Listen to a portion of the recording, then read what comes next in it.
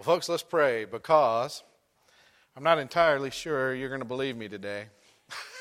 I think you're going to believe me, but I don't think you're really going to believe me. But God can teach us what He wants to teach us. So let's pray that He does that. Lord, we're going to look at something today. We're going to look at the reason you've put us where you put us.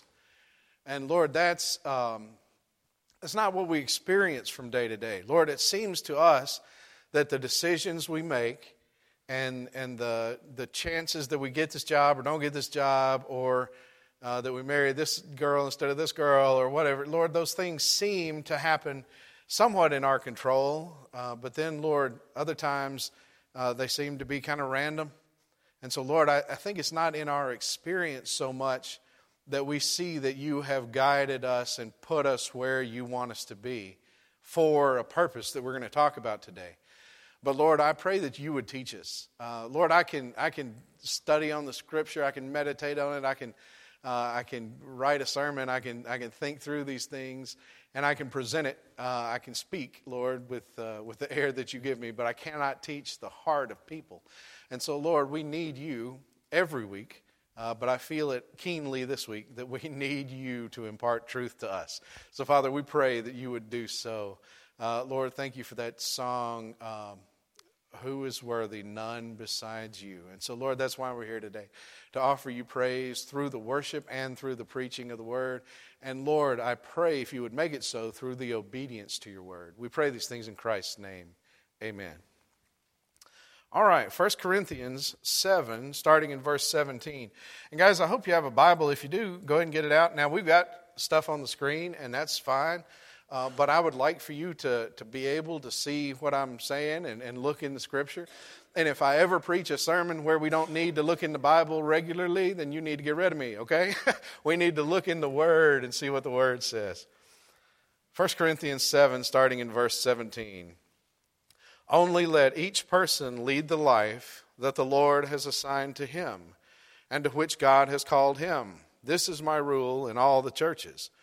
Was anyone at the time of his call already circumcised? Let him not seek to remove the marks of circumcision.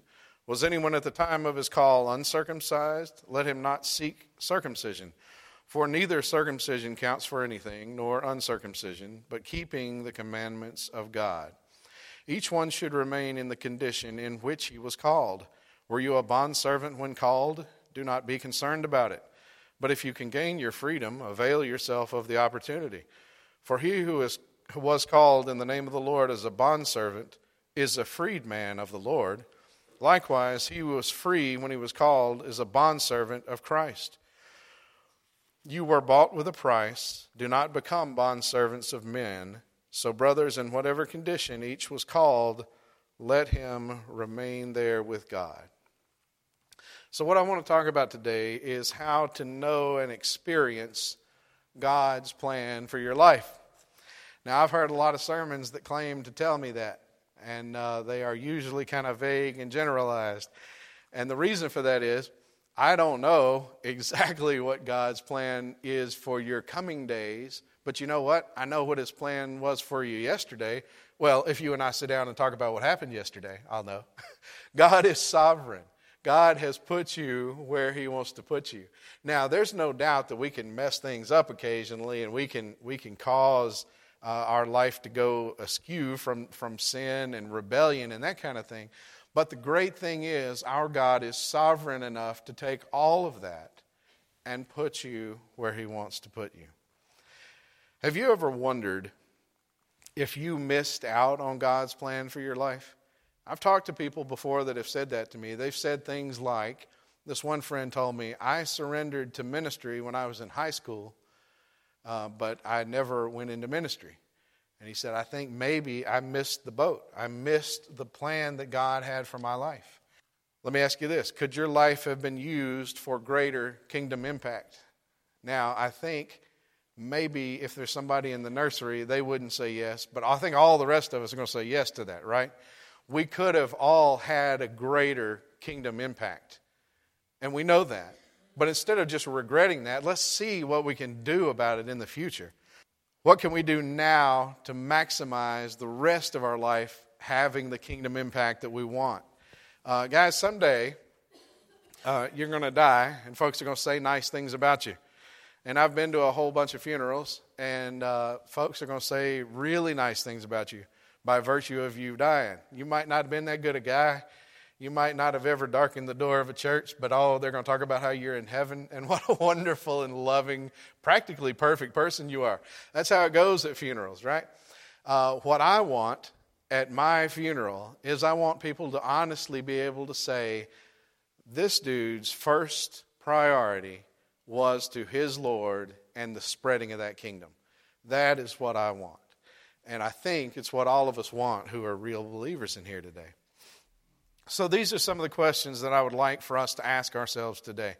But first, let me give you some really good news. And that is that, like I said a minute ago, God is sovereign over your life. Well, He's sovereign over everything.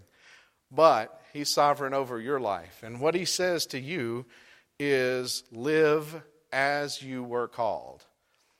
Now, why are you supposed to live as you were called? Because God put you where He put you because He wanted you there and because He wants to use you there.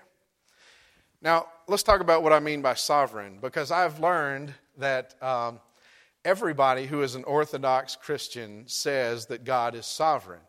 But there's a lot of difference in when I say God is sovereign and when somebody else may say that God is sovereign. First of all, what does sovereign mean? If you're the king or the queen, somebody might call you the nation's sovereign. Or speaking of a nation, we might call a nation a sovereign nation. Like the United States is a sovereign nation, meaning it's the boss of itself, right? It doesn't have to answer to other bodies. I mean, the UN can't tell us what to do. France can't tell us what to do. We govern our own affairs, right? And so we are a sovereign nation. But there's a limit to any kind of sovereignty that you talk about with mankind. If you're a complete, unopposed dictator, then you are sovereign over that country. Well, until you're not, right? Because somebody can overthrow you. Somebody can shoot you and you're dead and you're no longer sovereign. This country is sovereign over its own affairs right now, but that could change, right? But with God, His sovereignty is absolute. It is complete and it is eternal. So God does what He wants to do, when He wants to do it, how He wants to do it, and there is nothing that you or I could do to stop Him from accomplishing what He wants to accomplish. And that is super comforting to me because, guys, I'll tell you in a minute, that I asked God a long time ago to lay out the plan. I said, Lord, give me a map. I'll do my very best to stay on course, right? You tell me what you want me to do for the next 40 or 50 years, and I'll do it. Well, when he got done laughing, he said, no, because that's not what he was going to do. But I couldn't have managed it right anyway, if I had known. So it's so comforting to me to know that my God is sovereign. He closes doors He wants closed. He opens other doors He wants open. He gives me the desire to do what He wants me to do, and He leads me along step by step. So we're to live as we're called, but the question is, why did God put you where He put you? Well, Paul gives a point in this section, and then he illustrates the point with the middle verses, and then he gives the point again. So I'm going to start with the beginning and end of our passage. It says in verse 17, only let each person lead the life that the Lord has assigned to him. Isn't that cool? The Lord assigned to you whatever place you are in. And then it says, and to which God has called him. So, I know we think of some people having a calling, but I'm telling you, brothers and sisters, everybody has a calling from God. This is my rule in all the churches. And then in verse 24, he says, so brothers, in whatever condition each was called, there let him remain with God. Isn't that great? So God called you, put you where He wanted to put you, and is going to stay there with you. Now, my path has been really winding to end up here. When I was a little kid, I thought, maybe I should make money. That sounds like a good idea. So when I get in college, I'm going to study something where I can get out and earn some good money. So I studied biology in preparation for some kind of medical field. Then I believe that the Lord changed my mind because I had gotten into pharmacy school and was in pharmacy school at Ole Miss, and my wife and I and a friend went on a long time of fasting and prayer where we asked the Lord what He would have us do, and I believe that the Lord was guiding me elsewhere, and so I changed my major and I did a music degree along with my biology so that I could be able to do music in churches. And when I started in ministry, I was the orchestra conductor. And I went from the orchestra conductor to the worship pastor. And from the worship pastor to associate pastor, worship pastor. And then finally to the teaching pastor. And so I wouldn't have planned my route that way had I been in charge. But the Lord knew what He was doing. And along the way, He gave me the desire to do what I am now doing. If 5 years ago you had been trying to hack into my password, one of the questions would have been, what is your dream job? And for the past 5 or 6 years, the answer to that has been pastor, okay? So the Lord has given me the desire to do a thing and then brought it about in His timing. So, when I was 18 or so, I thought I had a really reasonable plan. I said, God, if you'll just tell me what to do, I'll do it. Well, it didn't happen. It was like in the wilderness when God appears as a pillar of fire or a pillar of cloud. He was leading them wherever He wanted them to go that day, and that's about it. They didn't have a plan for where they were going next week. And my life has kind of been that way. But if we understand that God is sovereign, it's okay. So it's okay not to end up where you thought you were going. So let's talk about your vocation for a moment. I know that you are doing whatever God has called you to do. Do you need to change in order to perfectly be in the center of the will of God? No, you don't have to change your vocation to be in God's will. Well, unless, if you're operating a brothel, then yes, you have to change in order to be in God's will. But if you're doing some kind of legitimate business and earning an income for your family and for you, you don't have to change what you're doing to be called of God and to be in the center of God's will. God calls preachers, missionaries, worship pastors, oil field workers, lumberjacks, teachers, housewives, store clerks, accountants, doctors, and anything else you want to name in there. It's not that the calling to ministry in a full-time vocational way is markedly different than a calling to anything else, because we're all to have some of the same priorities that we're going to talk about in a few minutes. So when I was talking to my friend, and he said he had surrendered to ministry when he was in high school, and then he had never gone into ministry, I told him, I said, look, I don't know if you should have or not. I can't tell that. But what I do know is you have been called to ministry, not necessarily vocational ministry, but you need to get about doing it. It's never too late to join in the mission that we're called to be in. So what does God call all of us who are Christians to do? Now, there's lots of scripture that talks about this, and we could use a bunch of different scripture to make these points, but I want to summarize, and y'all just go with me here and expect that I sort of know what the Bible says, and I know that you know too, so we're going to summarize what we as Christians are called to do. The first thing is that we are called to be an ambassador who reconciles people to Christ. My favorite scripture, I think, is 2 Corinthians 5:17 through 21. Now, we could have read the Great Commission, we could have read a bunch of things, but listen to this wonderful and concise explanation of what it is we are called to do. Therefore, if anyone is in Christ, he is a new creation. Okay, so who is this talking to? It's talking to those who are in Christ, right? And hopefully that's all of us. It's certainly all of us who are saved. The old has passed away. Behold, the new has come. All this is from God, who through Christ reconciled us to Himself. So God has reconciled us, has made peace with us, has brought us back into a relationship through Christ, and gave us the ministry of reconciliation. See, that's why I wanted to stop for a second and say, who's He talking to? He's talking to those of us who are in Christ, right? And so what does he say to each and every one of us?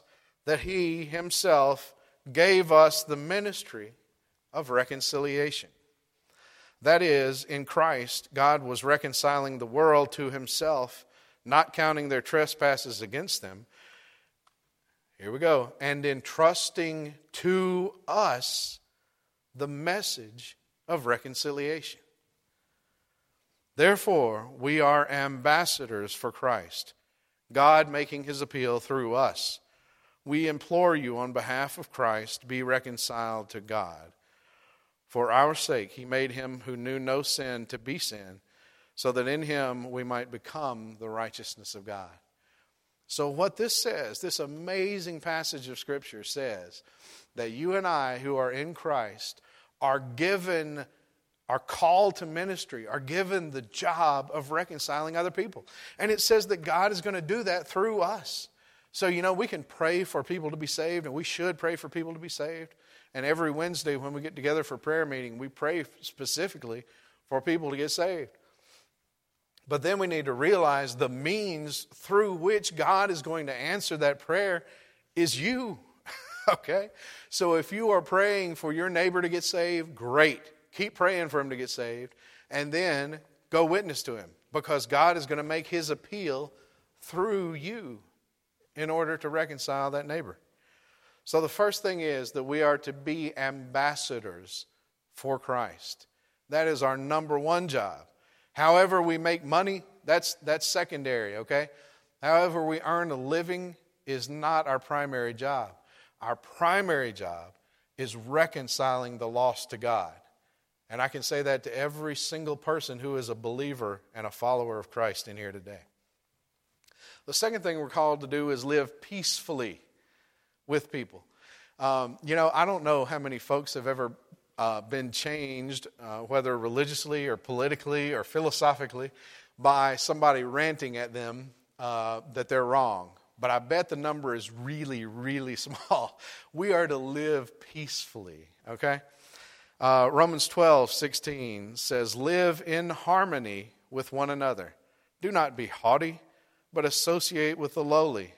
Never be wise in your own sight. Ooh, mercy, we could stop and have a sermon there, but I won't do it. Okay, he says, do not be haughty, but associate with the lowly. Never be wise in your own sight. Repay no one evil for evil, but give thought to do what is honorable in the sight of all. If possible, so far as it depends on you, live peaceably with all. Beloved, never avenge yourselves, but leave it to the wrath of God. For it is written, vengeance is mine, I will repay, says the Lord. To the contrary, if your enemy is hungry, feed him. Now, if who is hungry? If your enemy is hungry. That's crazy talk, isn't it? It might say if a nice guy who is less fortunate than you but is really grateful is hungry, feed him, right? That would be okay. But it says if your enemy is hungry, feed him. If he is thirsty, give him something to drink. For by doing so you will heap burning coals on his head. Do not be overcome by evil, but overcome evil with good. So we are to live peaceably with people. Now, guys, I'm not saying we shouldn't be politically active. We should. We should vote. We should try to get other people to vote. We should do everything we can possibly do to defend the life of the unborn. We should go support people like the Choices Clinic who spend their time defending the unborn. We should be active in our politics and we should be active in our ministries. We should never, never be hateful, though. And that, I'm afraid, has become sort of an epidemic on both sides of the political spectrum right now. You have folks that are just mean and nasty and hate the people on the other side. And guys, we can't affect change by having the right guy elected. I think we all know that, right? We're not going to win from the top down. The only way we're going to win is from the bottom up. And that is through infecting people with the gospel. Folks, if we get the gospel to people, then God changes what's on the inside of those people. And God changes the people, one heart, one individual at a time. I hear these crazy things like you can't legislate morality. Did you know that it's immoral and illegal for me to kill you, right? Of course you can legislate immorality, right? And we should legislate morality because we do it all the time, and we should continue to do it. And I would love to see laws changed to protect the unborn and things like that. But guys, the way to really do that is to be a witness of the Lord and to let the Lord change the hearts of enough people that we, the people, want that kind of thing to happen. Again, if you just try to impose that on folks, guys, you know in the past couple of years that those who are more liberal and progressive than many of us have kind of gone crazy, right? The more you try to impose on them, the crazier they get. But if we share the gospel and they come to life, that is a different matter. That's a matter of God changing them from the inside. So we're to live peaceably and we're to witness to folks. Now, again, active is great, but active and gracious. You know, I told you that there's been research done that says that people outside the church think of people inside the church in terms of what they're against. Okay? So folks outside think that we sit around and talk about how evil they are and how we're against everything they want to do. That is a horrible impression for them to have. What we need to do is get out in the community, be pleasant, be peaceful, be loving, and be able to share our testimony of the Lord. All right, so we want to be ambassadors. We want to live peaceably. And the next thing is we want to work in your vocation as unto the Lord. Now, your vocation is important. I understand that. Guys, there was years that I spent not in ministry. And again, I wouldn't have chosen that road, but I think it was really good for me. Because when I tell people your number one job in life is to be an ambassador of Christ, I know you can have the tendency to think, well, yeah, sure, you get paid to do that. There was a lot of years I didn't get paid to do that, and it was my job anyway. And so I feel what you're saying there. I understand that if you need to make a living through something that is not the gospel, it's hard to prioritize being an ambassador for Christ above everything else. But part of what he calls us to do is work in our vocation as unto the Lord. Colossians 3:22 says, "Bondservants, obey in everything those who are your earthly masters, not by way of eye service, as people pleasers, but with sincerity of heart, fearing the Lord. Whatever you do, work heartily, as for the Lord and not for men, knowing that from the Lord you will receive the inheritance as your reward. You are serving the Lord Christ." So when I'm in here on Monday studying for a sermon, I'm serving the Lord Jesus Christ. When you are wherever you are doing whatever you're doing on Monday that the Lord has called you to do, and doing it well and doing it wholeheartedly, you are serving the Lord Christ. Isn't that good? It is good to be able to be called to what you do. So, do you see why God called you to the place where he called you? If these were your priorities, if your first priority was being an ambassador, your second priority was living peacefully, and your third priority was working as unto the Lord, guys, you would have a tremendous impact wherever God chose to put you. Are you an employee? I mean, most of us, if we're not retired, have been, gone to a job, answered to somebody, and gotten a paycheck, right? If we go there and we work fervently as unto the Lord, man, we're going to be the best worker they've got. And we're going to earn the right to give the testimony of the Lord. And if we're peaceable, if they don't do everything we want them to do, and we fuss and carry on, that's not going to be a great testimony. But if we live peaceably and gracefully, we're going to have the opportunity to share Christ with them. If you're a student, guys, you're probably around people who, at least in Mississippi, are culturally Christian, maybe nominally Christian, but very few of them are going to be really genuinely sold out, on fire believers. And you can help them out. You can be in a position to witness to those people. Are you a retiree? Well, that's great. Then you may have a little more time to do some of the stuff that we're talking about. You may have time to volunteer. You may have time to share your faith with your neighbors over coffee at 10 o'clock on a weekday morning that the rest of us might not have.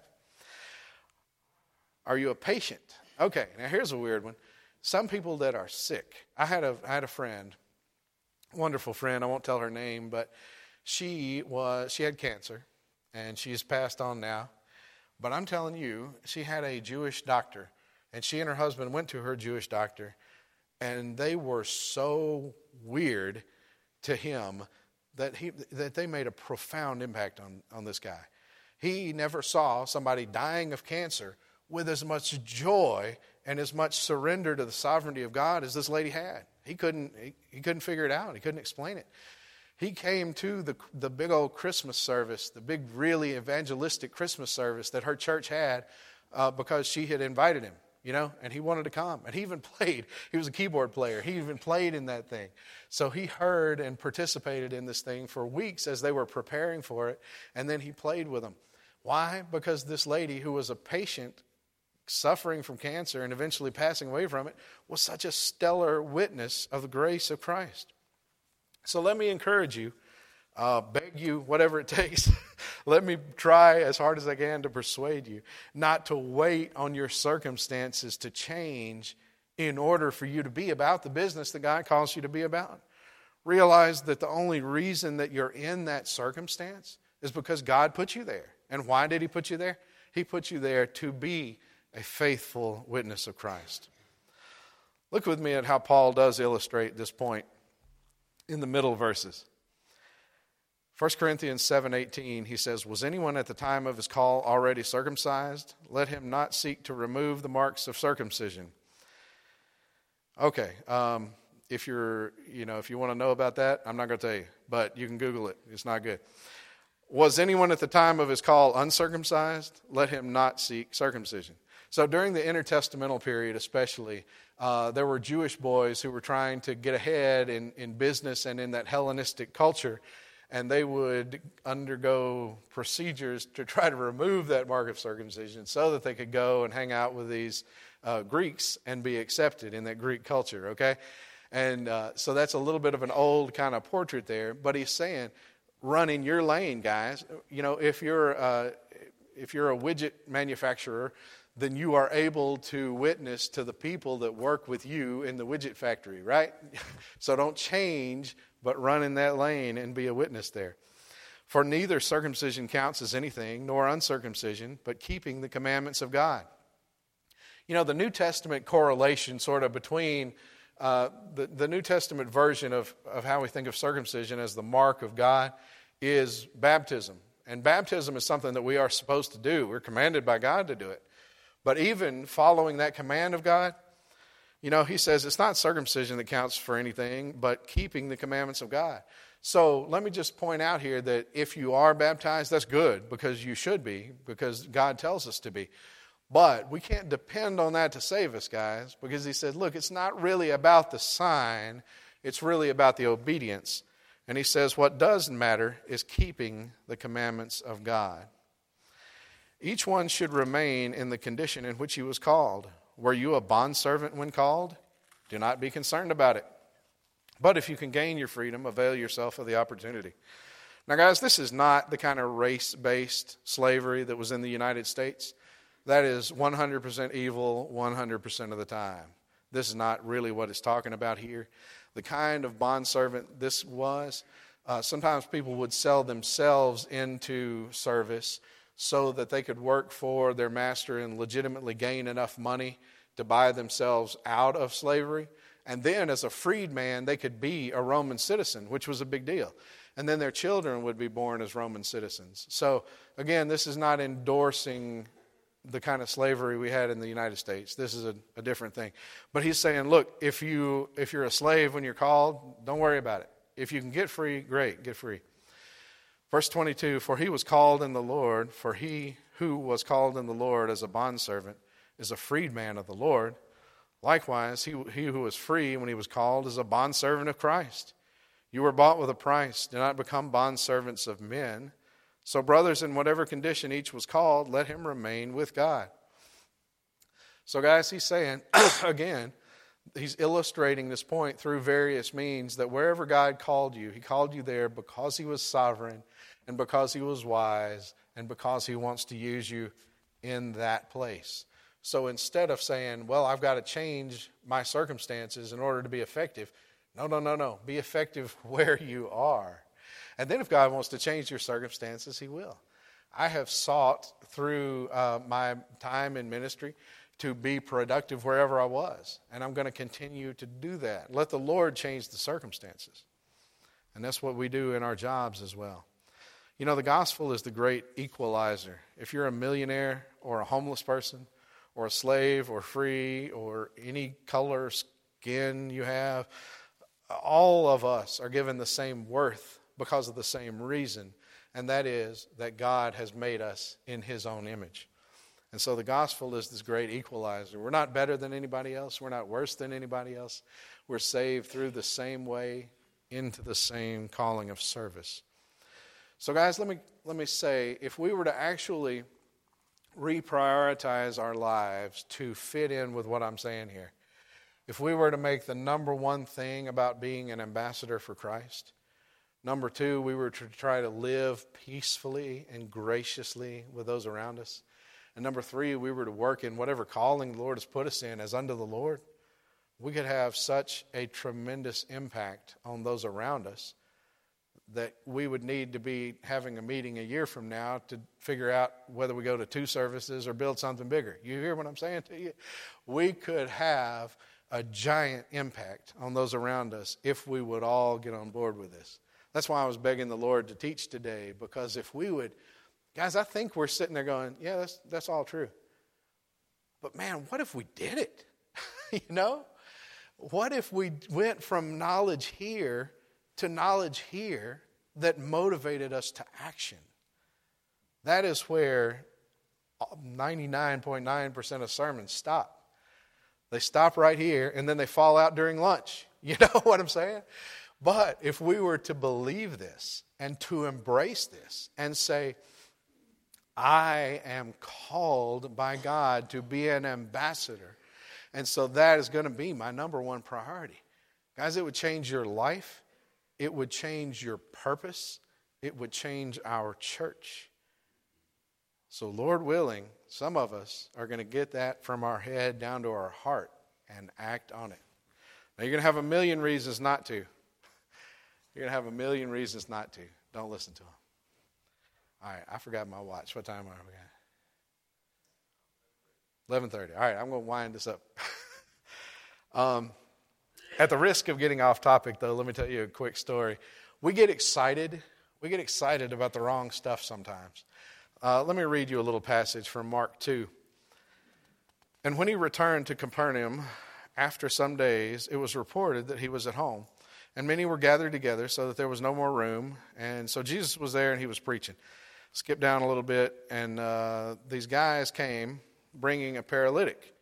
And when they could not get near him because of the crowd, they removed the roof above him. And when they had made an opening, they let down the bed on which the paralytic lay.